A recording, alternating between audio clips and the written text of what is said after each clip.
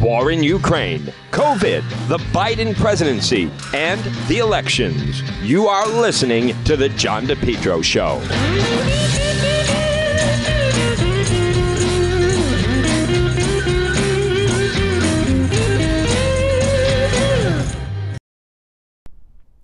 Folks, remember, for all your tree service, well, you want to call Yankee Tree. Call them today, 401-439-6028.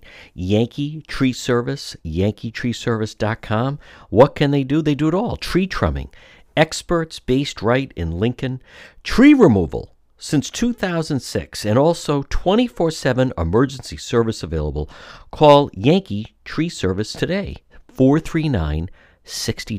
439-6028. Whether it's tree removal, stump grinding, tree pruning, emergency service, bucket trucket service, and bobcat service. Since 2006, they've been performing tree removal service. On top of that, nothing stumps. Yankee Tree Service, they provide stump grinding. Enjoy your landscape without the eyesore. As far as pruning, well, let them get up there. Oftentimes a tree can be pruned instead of cutting it down. At Yankee Tree Service, their licensed arborists help you decide what's best, the treatment plan for your tree. And maybe it's an emergency service. Did something come down? Call them today, 439-6028. 439-6028. If they have to, they get right up there in the bucket. Yankee Tree Service, since 2006. Tree trimming experts. Give them a call, 439-6028, or online at yankeetreeservice.com. Folks, you're listening to the John DePetro Show. It's AM 1380, 99.9 FM. You can always listen online at the website, depetro.com. Well, it's Wednesday. Nice short week. Doesn't look like there's any rain coming. And last night was the final debate with the Democrat primary, gubernatorial Democrat primary. Dan McKee, Governor Dan McKee, who, by the way, throughout the entire debate was referred to as Mr. McKee, Matt Brown, Secretary of State Nellie Gorbea, and then also Helena Foulkes. So Channel 12, they finally got their chance. Tim White, Ted Nesi. I like both gentlemen. I respect both gentlemen. I thought the Channel 10 debate was better, was much better. I think last night, I don't know, it didn't have a flow. It was less of a debate and more like individual interviews, which I didn't think worked. They seemed a little rusty. They haven't been doing it in front of a live audience as much. So it the whole thing seemed off, and I dare even say it. I mean, the first half hour was actually kind of boring. I respect the work they do. They get to pick how they want it. I don't like the whole pop quiz. I don't understand what it signifies. There's no extra, unless it would give the candidate more time. Maybe that would be interesting. If you win the pop quiz, you get extra time. You get to select a topic you want to try, like something like that. That would make it interesting. That's a little bit of game show, but I don't like the speed round, rapid fire, simply because they're all basically saying the same thing. So, but I think the most they come out of it, Helena Bonanno Foulkes, who, by the way, has never fully decided, is she Helena Foulkes or Helena Bonanno Foulkes, her maiden name. She would say it, but then the Chiron, both Channel 10 and 12, they just have Helena Foulkes, former CBS executive. She had her best night last night. She's out with a very strong attack ad. I just wonder if it's a little too late. But I thought the most interesting thing was Channel 12. Governor McKee has avoided being on Channel 12. He has not sat down for newsmakers. He blames them for a lot of his legal trouble because of their investigative reporting. So last night was the first time they got to really question him about the FBI probe on Governor McKee, on also the subpoenas. And I thought they were a little harsh on Matt Brown, who was saying that Governor McKee should resign if he's indicted. Let's dip into that Channel 12 debate from last night. And they did make that decision months ago, and they have spent a lot of time investigating Governor McKee's administration. So they think there is something here that needs to be looked at. That's true. Governor McKee knew when he decided to run for office that his administration was under criminal investigation by the FBI. True. I do think he owes it to the people of the state to tell them whether or not, if he's indicted in office, he will resign. Fair question. What evidence do you have, though, that this investigation, I mean, you drop if Mr. McKee is indicted, there is no, again, indication that he is the target of this investigation. Oh, come on. Come on, Tim White. In fact, the case, and I want to He remind signed the off audience on the that this is contract. a live studio, and we will take time away from your candidate when you applaud. Mr. Brown. I don't like As I that said, at Tim, all. the FBI is not really interested in going after staff members. He's They're right. interested in rooting out corruption at the top. The Correct. people in power. That's what they spend That's their right. time on. The FBI has got a lot on their hands Correct. in this country, as we know. They're not going to waste their time unless they think there is a serious problem and unless they think it's coming from the top. He's and not wrong. 1/3 of FBI investigations, more than 1/3, end in indictment. That's So right. there's That a means serious 2/3 possibility. don't. That's The a majority don't. and Why if is Rhode he Islanders defending want to take that? chance, that there's better than a 1/3 chance that, Yep. that we've got a governor. Yeah, but in and office nobody who may else be on the indicted, stage is under investigation. in the coming months. If they want to take that chance, I would not support that. Before I go to Ms. Folks, Mr. McKee, would you like 30 seconds to respond to any of that, or do you want me to move on? Notice he calls him Mr. McKee. I want to just go back to where they had him on the ropes. Was Governor McKee was really uncomfortable about how come he won't share who in his office has received a subpoena. So I thought that was like the best part of the night. And it comes in right here. This is where they finally work their way into it. All right, well, that's Nellie.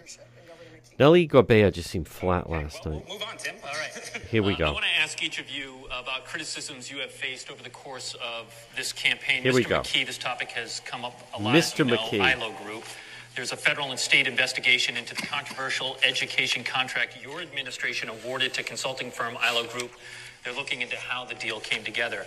Now, your office has repeatedly refused to tell us if your administration has been subpoenaed True. as part of this probe. So Yep. please answer it now. Have you or your administration received a subpoena? So I've answered the question about myself. No.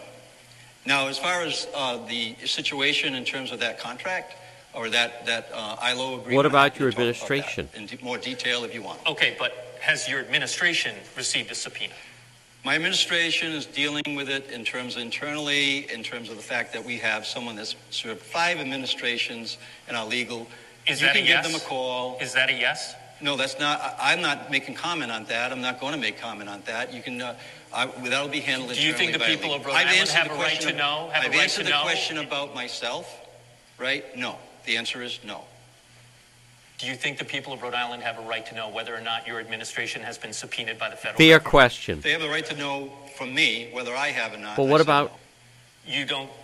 You're not responsible for your entire administration? Of course I am. Okay. The way that it's being handled right now is the way it should be handled, by somebody that has experience relative to the issues, and they don't have to do it. And the fact of the matter is that the explanation that was given, which through a letter, you have it, Tim. The reason that was given, I think, is substantial. It's Well, appropriate. what is that letter? You have defended throughout the campaign your handling of the ILO contract. But if it wasn't all that bad, how come the General Assembly passed a law to overhaul the Fair bidding question. process? Because they felt it was abused. And in fact, Mr. McKee, you signed it. Mr. If nothing McKee, was not wrong, Governor then why McKee. agree to change the law that Mr. handles these McKee. public bids? Well, because I filed a state statute. And the reason that got changed is because we did file a state statute in the procurement process that went underway for the Department of Administration. Remember, I want to just reflect a little bit about where we were on March 2nd, here we go. 2021. Unbelievable. We were in the state of emergency State that of we've never emergency. You know, that was he was rattled. No question about it. He was rattled. I'll say this though. The debate just never picked up momentum. I thought there was too much interjection between, and I respect and like both Ted Nesi, Tim White. I thought there was too much interruption. What's the point of having a crowd if every time they react and just very quickly applaud, you then yell? I thought a reprimand them is maybe a better word. I think Governor McKee was very relieved to come out of that thing. And the only thing that changed was I thought Helena Folks had a very good night. She did, as a matter of fact. And also, she's out with a new ad. She is out with a new commercial that I want to just quickly play on this Wednesday. I just don't know. I get the sense that maybe she she wished she had more time. She obviously doesn't have more time. But listen to, this is a pretty strong ad. She goes after both McKee and Nellie. Here we go. Dan McGowan, the worst job approval of any governor in America. Mired in an FBI investigation of a contract awarded to his cronies. Nellie Gorbea refuses responsibility for a voting fiasco even though she's the state's chief election officer. Instead, she blames the vendor, who she hired. Her big idea? Raise taxes on companies like Dell's, Iggy's, and others. Helena Folks, the plans and experience to get big things done in Rhode Island. The choice? Old politics or new leadership. You know, I like that. Old politics or new leadership. Again, less than a week to go. We'll see if it pans out. All right, it's Wednesday. You're listening to The John DePietro Show. The next time you have an emergency, head straight to AtMed Urgent Care. 2 locations, 1524 Atwood Avenue, Suite 122 in Johnston, or East Greenwich 5750 Post Road. AtMed Urgent Care. Urgent healthcare facility providing comprehensive outpatient health care to individuals, families, specializing in ambulatory medicine, diagnostic treatment service. AtMed Urgent Care. They provide immunization, school, sports physicals. They're a cost-efficient healthcare alternative to hospital-based emergencies. They're open 7 days a week, walk-in routine urgent care, minor surgical, orthopedic and trauma, work-related injuries, physical exams, drug testing, full laboratory services, and with AtMed Urgent Care, they offer mononuclear antibody infusions. You, someone in your family suffering from COVID, you want to go straight to AtMed Urgent Care. 2 locations, Johnston, 1524 Atwood Avenue, Suite 122, or East Greenwich, 5750 Post Road, online at atmedurgentcare.net. Thing to the John DePietro Show weekdays. We start at 11. We go until 2. It's AM 1380, 99.9 FM. You can always listen online at the website, depetro.com. Joining us right now, he is a columnist of the Boston Globe. It's Dan McGowan. And Dan McGowan, you were at Rhode Island College. It was the big WPRI debate. I watched it on television. Tim White, Ted Nesi, 4 the Democrat candidates on stage. You wrote a column about the 5th who was not included. But I'd like to hear your thoughts of firsthand account of being at Rhode Island College in the audience for the debate last night. Yeah, you know, when you've been to enough of these debates that when there is kind of that live crowd feel, you know, it has the makings of, you know, a little bit of a sporting event kind of thing. There's anticipation, there's kind of energy in the crowd. You know, I thought overall when I you know watched the debate, there was nothing I came away with where I said, boy, there was, you know, this memorable back and forth. I thought Tim and Ted did a nice job, but maybe overdid it when it came to kind of controlling, yes, you know, outbursts, whether it's both from the crowd or from the other candidates. You know, we didn't see the same level of discourse that you saw, you know, from Channel 10 during their debate last week. Now, look, I think there's room for both things, right? This is a more cerebral group, and you know, they want to put on the best, you know, debate that kind of, you know, mirrors some version of like a presidential debate. I thought Gene Valcenti, when he did it for Channel 10 last week, he was willing to let everybody kind of take their gloves off. And so, you know, it was nice to see kind of both back to back in some ways, but you almost wish you could switch it around. You almost wish you could set the tone a week ago where, you know, there's a thoughtful discussion on some of the important issues of the moment. I'd have loved to see them kind of take the gloves off, particularly around the flooding issues and stuff, where with, you know, Gene Valcenti a little more lackadaisical when it comes to, you know, just kind of enforcing rules of a debate. It would have been fun to watch that last night. You know, for me, I thought Helena Folks probably had her best performance. Agreed. Absolutely. And I'll say this, I thought Governor McKee, you know, essentially held serve in this one. He did not come out as roughed up as he was last week. I mean, he was in the ropes last week. I think he had a tough time last week. This one, you know, his staff calmed him down a bit. I think he was, you know, as he was gearing up for this debate, I think he was preparing for kind of a contentious kind of fight with the guys from Channel 12. They, you know, preached really hard to him. you got to stay on message. You got to stay, composed. You got to be a little self-deprecating. And for the most part, I thought he did come across that way. If you were kind of a leaning McKee voter last night, nothing you saw said, oh boy, that guy's going to change my mind. All that being said, I thought the worst performance of the night, given the dynamics and given the stakes, was Nellie Gorbea. I thought she, she's taken a lot of hits right now, and she just never quite got on message. No. And delivered. And Helena Folks was of those two, certainly Helena Folks was stronger. Dan McGowan, you and I have discussed, there's definitely been some in the background. The McKee people blame Channel 12, right or wrong, but they blame them for the Tony Silva thing. I think they blame them for the FBI investigation with ILO. But listen, as a member of the media, did you think that maybe that came into play a little bit last night, where they were giving him more latitude to try to seem like they were being fair? He got a lot of time last night. Yeah, I'd love to see the time breakdown, because I know how hard they work on trying to be equal. It's why you'll hear at times Tim White say, I owe you time here to a different candidate. Look, human nature, right? We've all been there. You've had this, in times where you've had contentious, fights with and it works against you, because then you're trying to overcompensate a little bit. Completely. I mean, I'll tell you this: my first couple of years as a reporter, my job was essentially to frustrate the Tavares administration, as a reporter. And you do, after you get, into those kind of testy back and forth with staff or with the mayor, do you give them the benefit of the doubt sometimes? Exactly. Do you, the answer is absolutely yes. And so, I think so.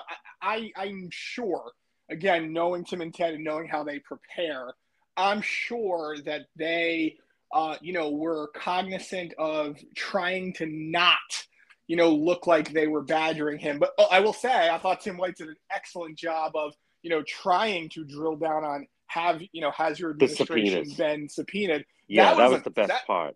That was probably the best part of the entire debate. And it was also, incredibly uncomfortable. This is why you wish you could have had this, a debate like this 3 or 4 weeks ago, because if you get that, then you get the fallout from it. You get the campaign ads. Now we're talking, John, 6 days, almost 20,000 people 16,000 people have already voted in this primary. Yeah. This thing is wrapping up pretty rapidly. So, that's why I say, I don't think McKee was, a home run last night, but I do think he kind of held serve. He did. And like you, I like those guys. I respect those guys. I think if they were going to do it over again, though, I just don't like the rapid fire in a primary. Doesn't work because they're all just on the same page. I didn't like the pop quiz thing. There's no award for it. All right, Helena Folks won pop quiz. Therefore, what? It's like miscongeniality. The best part really got going was the soccer at the stadium. It was kind of at the end. And just your thought on what is your thought on Tim White? I thought he was pretty rough with Matt Brown about the allegation about Dan McGee could get indicted. I mean, come on. He's obviously signed off on the whole thing. I mean, I didn't think Matt Brown was wrong, but what do you think of that exchange between your former colleague Tim White and Matt Brown about you have no evidence he's going to be indicted? I mean, that's how they work. They're not going for a staffer that signed off on it. Ultimately, it would be on the top guy. Well, you and I just talked about the issue that it's a really important question is, how do you handle it when you're when you're the media outlet that is the kind of has broken a lot of the stories on that issue. If anything, it's not so much that they played kid gloves with Governor McKee.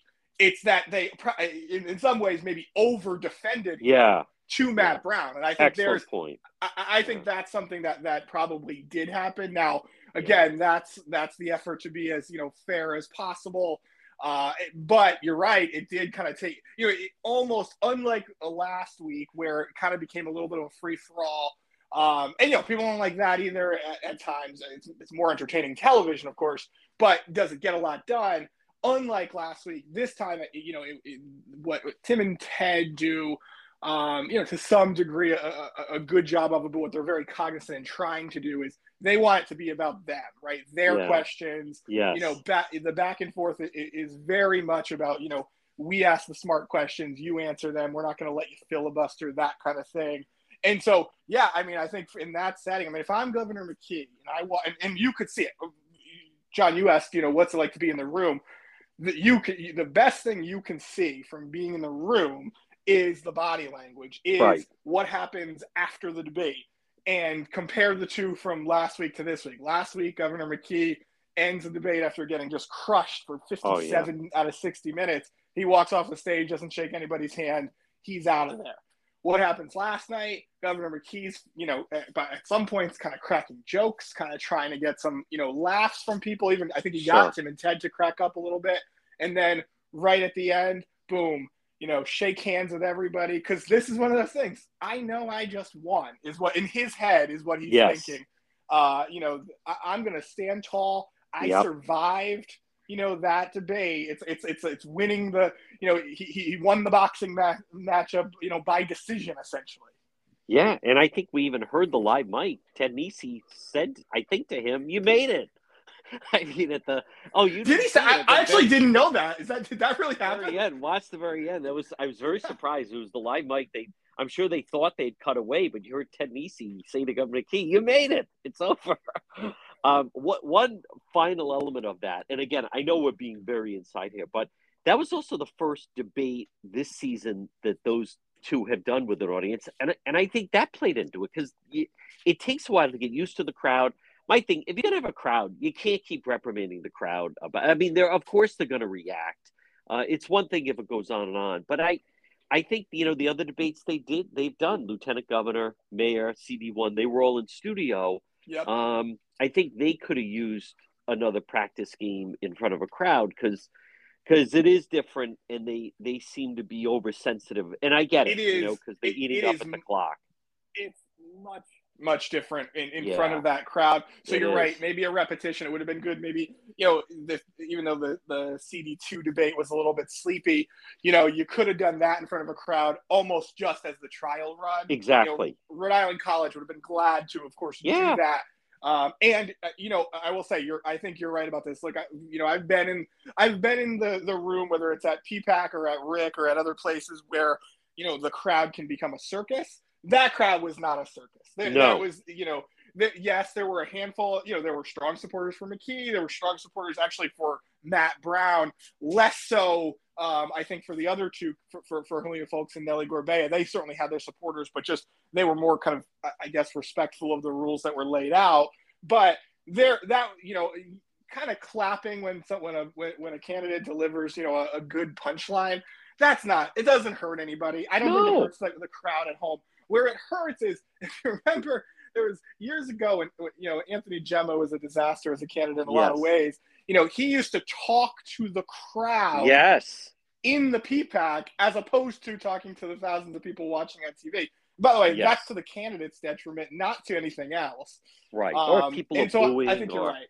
Yeah. And Dan McGowan, finally, before we take a quick break, I think locally, everyone should think about maybe extending it to a 90-minute debate. I mean, as someone that has watched them all I keep hearing is 30 seconds, short on time here, we're way behind. The whole thing is so rushed constantly. 30 seconds more than we got to go to closing. And I don't know, maybe it should be extended a little bit. I mean, I don't think the candidates would balk. It would just make potentially for more of a comfortable back and forth. Yeah. I always get the sense in watching these, and I've watched every single one, that everybody just seems so under the gun. And then I just start to ask, where's the fire? What's the rush? Yeah. Maybe it should be extended an extra half hour. I actually think that would be a great idea. I will tell you, now this was not on television, low stakes, but I moderated the very first debate of the Providence mayoral race this year. Well, no, wait a minute. That was, 4 hours long? Well, I was going to say, so there's a line to be had, right? But I don't know about that. You're right that 90 minutes is probably a better way to do it. The other thing, good thing, and as you mentioned, I read a column about Luis Munoz not being on the stage. I actually agree with the decision. I don't think he deserves to be on stage. Yeah. The thing about it is when you have four up there, you are cutting into each other's time. General election debate, I would hope that Channel 12 does not allow any of those fringe candidates on the stage, Absolutely. and that you get Ashley Yes. Kalisz versus whoever. 60 minutes could be a thoughtful discussion with two people, but the more candidates you get, I mean, you see this so much in the congressional race because it's just the candidates are just piling on top of each other, and they have no room to maneuver. It's a little bit like those presidential debates that you see when there's 10 people on the stage. Yeah. Only Donald Trump gets to speak. Basically. That's right. Folks, quick break. Much more ahead. Dan McGowan of the Boston Globe right here on the John DePietro Show.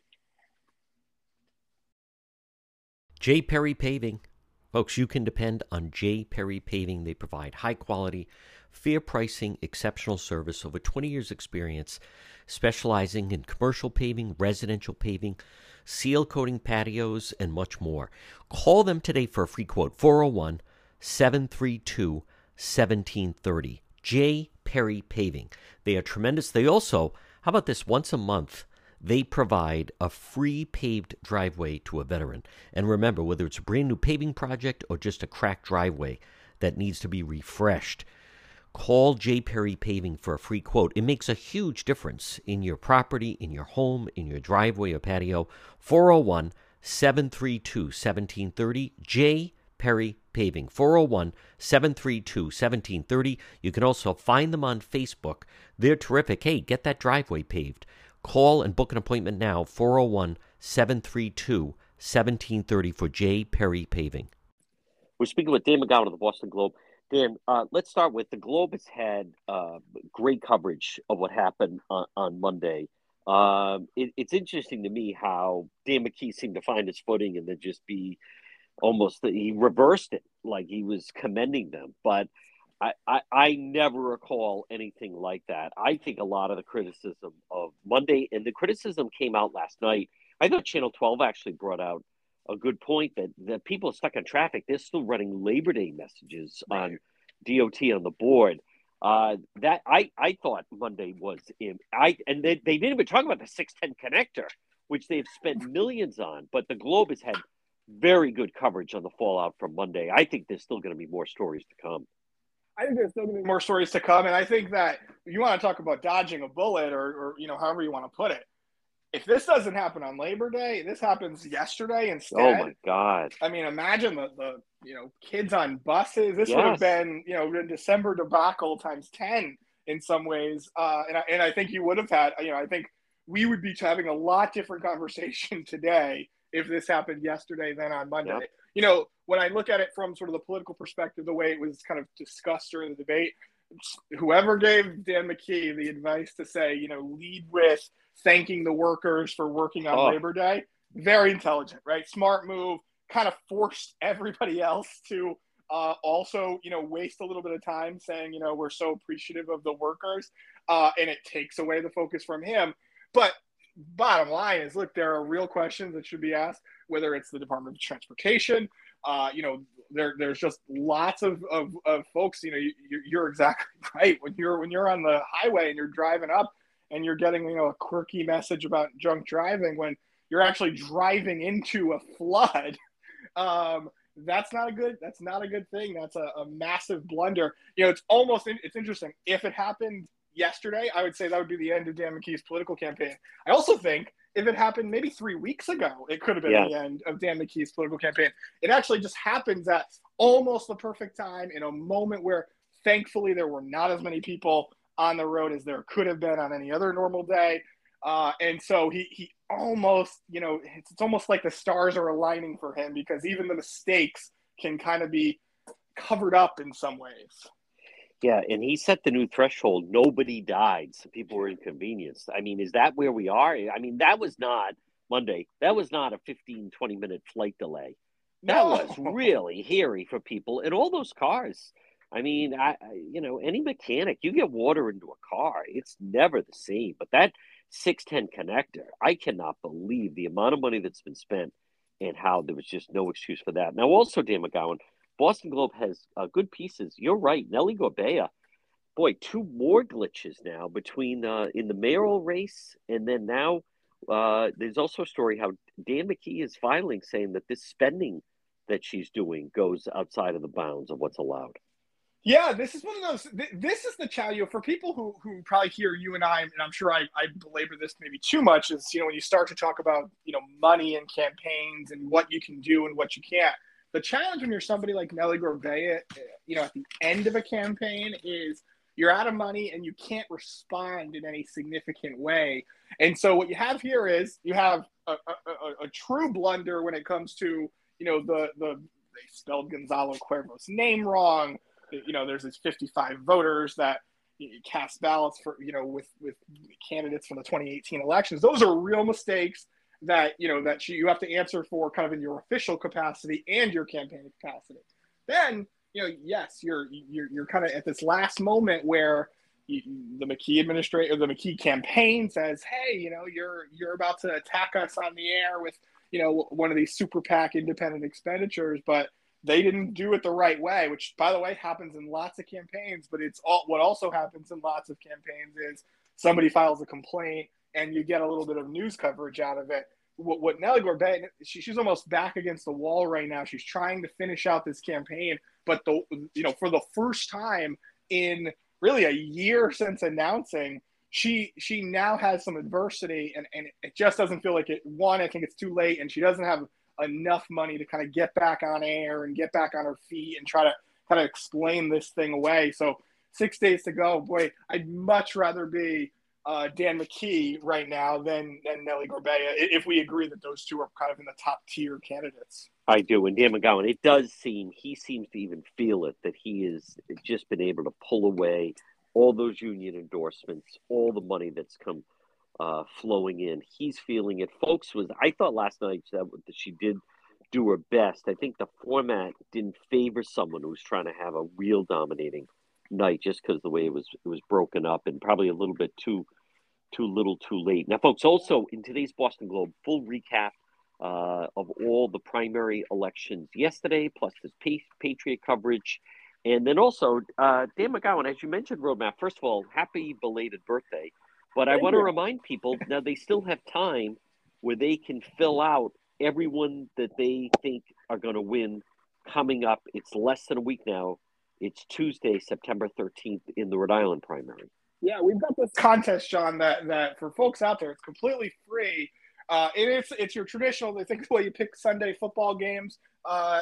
It's just like that, except it's all the primary races for General Assembly, statewide office, and then the Providence mayor's race. So we're talking, 50 or so, races that you can pick. We're going to give away prizes to the winners, but it's completely free. If you subscribe to Roadmap, you get to do it. And John, we're already, I think 550 folks have now subscribed to this. So this is a big contest. Yeah. I hope we'll be able to have a good enough prize for the winners, but it's fun. And I'll tell you, the inside baseball thing, John, is I get to see what everybody submits. So I get to see everybody, who the insiders are picking in all these races. I don't publish that stuff.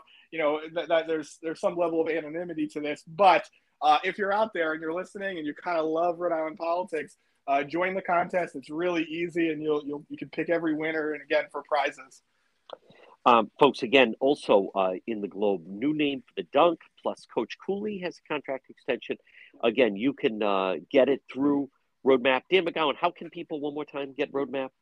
Yeah, very simple, folks. All you have to do is send me a blank email, just a blank email to rinews@globe.com, rinews@globe.com. I'll sign you right up. You'll start getting it first thing tomorrow morning. Folks, he is Dan McGowan. Dan, great job as always, and we'll talk to you again.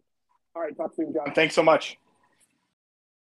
Propane Plus in Rhode Island for all your propane needs. Call them 401-885-4209. In Massachusetts, you can reach them at 508-252-3359. Propane, heating and cooling. It's Propane Plus. Their team's been there 3 generations. They're available 24/7 for service and delivery, and they plan on serving you for a long time to come. They offer online billing, ability to schedule a service delivery at the click of a button, and remember, all customers receive a free safety inspection on their equipment. It's Propane Plus, and remember, with propane, it's affordable, sustainable, equitable, good for the environment, and now it's renewable. Call Propane Plus today at 401-885-4209. In Massachusetts, call them at 888-252-3359. They're very easy to navigate website. It's propaneplus.com. Propane Plus. Call them 401-885-4209. To the John DePietro Show weekdays. We start at 11. We go until 2. It's AM 1380, 99.9 FM. You can always listen online at the website, depetro.com. Joining right now is one of my siblings. She is an independent columnist, opinion maker. It is Donna Perry. And DJ, I want to start off. It can't be ignored. Washington Post, huge bombshell where, and this, I'm interested to see how this plays out, but this really starts to play into the reason for the raid. They are reporting that we don't know the country, I don't believe, as of yet. But some of the documents found at Mar-a-Lago during the raid were nuclear capabilities of a certain country. Now, that is very concerning. Yep. We're not sure who it might be. There's a lot of speculation. Potentially something was either, again, total speculation, sold to the Saudis or to Russia. We don't know the country, I don't believe, but why you would have the nuclear components, capabilities, strength, the weaknesses of a country in regards to their nuclear arsenal, those are these are very, very serious allegations. And again, I think I want people to understand the Washington Post would not be publishing this if they didn't have it totally nailed down that that's what was among the documents. Yeah, and good to be with you, JD. You know, this is the rabbit hole that Trump may now be really going down into. And I don't say that lightly. As you say, John, like, I don't know that there's a bottom to this. If this is playing out, as you say, it's one thing for people like MSNBC Joy Reid to spout out stuff on her show, which she's gone into even a deeper direction. But for the Washington Post, credibility on the line, as you say, to really just John, they have that information because it's, of course, slightly leaked to them. Yes, right. It's a combination, as our audience always knows, that between, leaking and reporting. But look, I just think this is really now validating, unfortunately, that at the top apparatus of this country's national security, they are very concerned. Not only what he had, John, and where has it been shared and with whom, right, and the motivation. So as you say, I mean, this is just as serious as it gets. This is not something you swat away. I just think this is now, it's just almost chilling to think, why the information, the volume of it. And like we say at this point, I don't think it just sat there, right? So, whether there was a exchange, a bribe, this has, like I say, this goes in the rabbit hole. Like, this could go in so many directions. And I just think as each chapter goes on with this, John, a lot of other, like, as we're approaching the midterms, I think I would think this has to begin to have an effect on other leading Republicans, whether they're in races or prominently in Congress. John, you have to step aside a little bit to me, if the way this is beginning to play out. It's very, very concerning. Well, and on top of that, we don't know because, they don't show all the cards. And I know right now people that are listening could be somewhat taken aback and even shocked by what we're discussing. But what you don't know is, because they don't say, is if there was some kind of listening device, that there could have been communication between different parties. There could have been communication that someone was this information going to be shared with. But this goes beyond the element of mementos. This isn't, one to have a letter or a picture or something. Right. Someone was trying to say writing memo or his memoirs or something like this. This is, it's not that tough to figure out. Why would someone have another country's nuclear capabilities? And I think what we don't know, which as many people had said there wouldn't be an indictment here, but what you can't ignore was, did they catch on to some level of communication that the information maybe Yes. down the line was going to be shared with someone, or there were plans to meet with someone. I don't think any of that stuff can't be ruled out right now. And I know there have been people all along have been in denial, but it can't be ignored. And again, let's wait and see what's going to come out. There are some distractions with the special master. The president did the rally on Saturday, and obviously the faithful come out. But Yeah. I agree with you, Donna Perry. I want to see, the more of this comes out, who you're going to see on television continuing to defend or go after the FBI or the DOJ, because I've seen more people seem to pull back and they're not making themselves available to appear on these shows. Absolutely. Right. Like, I think that most leading Republicans, number one, they don't really know what. No. And I think when you get into this territory, this is very serious, and a former president, we're in uncharted territory, let's face it. So I think, never mind, there's crazy people online on both sides, on both sides of the issue. They're obviously trying to be sensitive to the nature of this. It is the former president, but we've never had a former president with this stash of, documents of this nature. And I will say, despite what a lot of people probably want to think of, the media jumping out, John, I actually think they're probably being restrained. Very much. If you are the editor and the owners, which is, Bezos of the Washington Post, you're being like, hey, guys, you're going to go out there. You got to be 1,000% correct. That's of right. anything. I think they're Yes. actually being cautious. Yes. It could have more than that they're letting on right now. Yeah, because it's also like, as has now been, as people begin to absorb this, and it's after the summer and the Labor Day. Look, like we have, as always, we have spies, if you will, but we have people in very sensitive posts all over the world. And all of this goes around in like 5 seconds online. So like, John, like people could be in danger who represent the U.S. for a whole lot of reasons. I mean, this is highly sensitive. And I just think because there's a lot that's not known, of course, I think there's a sense by that even people who former a big Republican, I'll just, AG William Barr. Now he came out and he feels the DOJ, he's a DOJ type of guy. He said their hands should not be tied. He seems to have not a lot of confidence in this very youngish, like a Florida, that's really like a local judge who, did get to decide on the special master. Right. Barr is saying he feels that it was a very deeply flawed ruling, and he's urging the government them should appeal. Yeah. just appeal it, because I think he of all people, he knows, as we're saying, the nature of what we're talking about is very serious, and he's saying you don't want to buy time.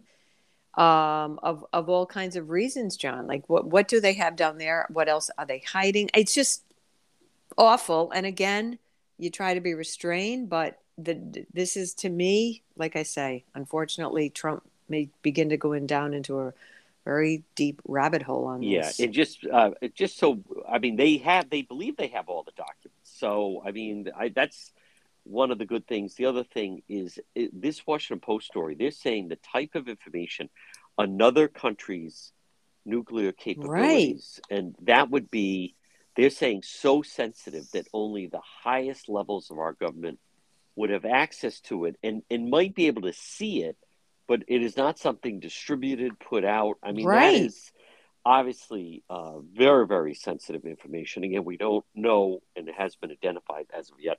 Folks, quick break. Much more ahead. Donna Perry right here on the John DePietro Show. The Coesit Inn, 226 Coesit Avenue in West Warwick, Rhode Island tradition since 1977. Delicious food, great atmosphere, whether it's lunch or dinner or drinks in the lounge. They can also accommodate large groups. A great meal, a feast, is waiting for you at the Coesit Inn. Stop it and see them all year round. 226 Coesit Avenue in West Warwick. They're waiting for you at the Coesit Inn. We're speaking with independent columnist, opinion maker Donna Perry. Well, DJ, the Massachusetts primary, I think it was held yesterday. Rhode Island is next week. And I'd like to hear your kind of recap a little bit on some of the races. The match is now set. It will be Jeff Deal victorious in the Republican primary for governor, and then Maura Healey. I want to see several things. Number one, I want to see if this is actually going to be a race.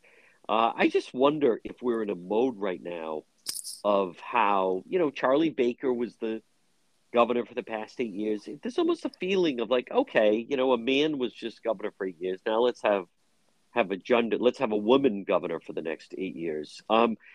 As much as the race is set, I'm waiting to see some polls to see if we're actually going to have a race there, because out of the box, it would seem that Maura Healey is, very much the favorite here, and Deal has not been, communicating with what we call the mainstream press. Right. So let's talk a little bit about yesterday. Sure.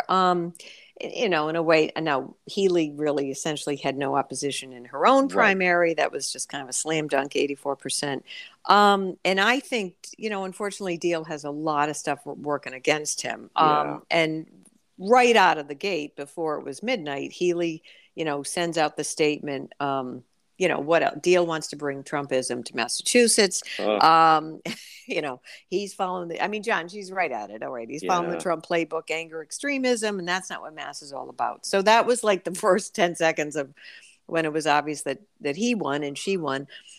I would say this, as you say, if any of the reporters want to actually cover anything here and not just make it a coronation for Healey, and I would say we're not sure if the Boston-based media is interested in that. I do think this, and I think this has been a little lost in the communications from Deal. Look, he also had a very decent record as serving as a legislator in the Mass legislature. Obviously she's just going to do this, you're a Trump guy.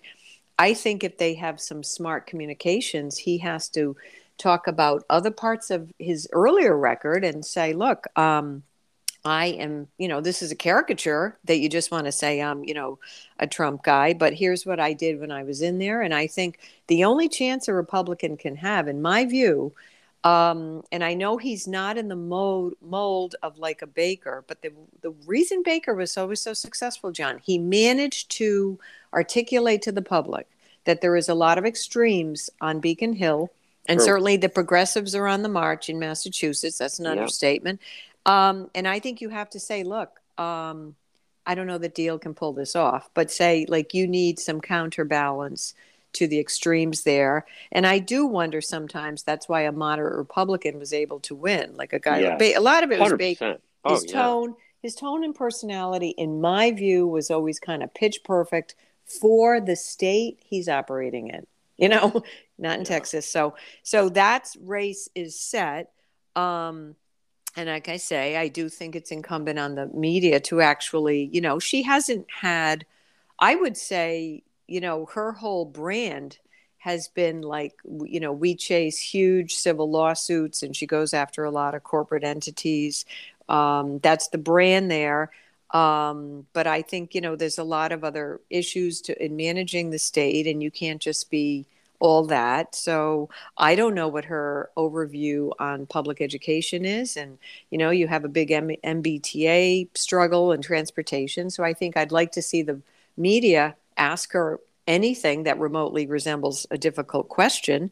And that would be the case there. If I may, I would also say, when we talk about the march of the progressives in Mass, there was actually the Suffolk County DA race, which wouldn't be notable to people except that that was for the seat, Rachel Rollins left. Right.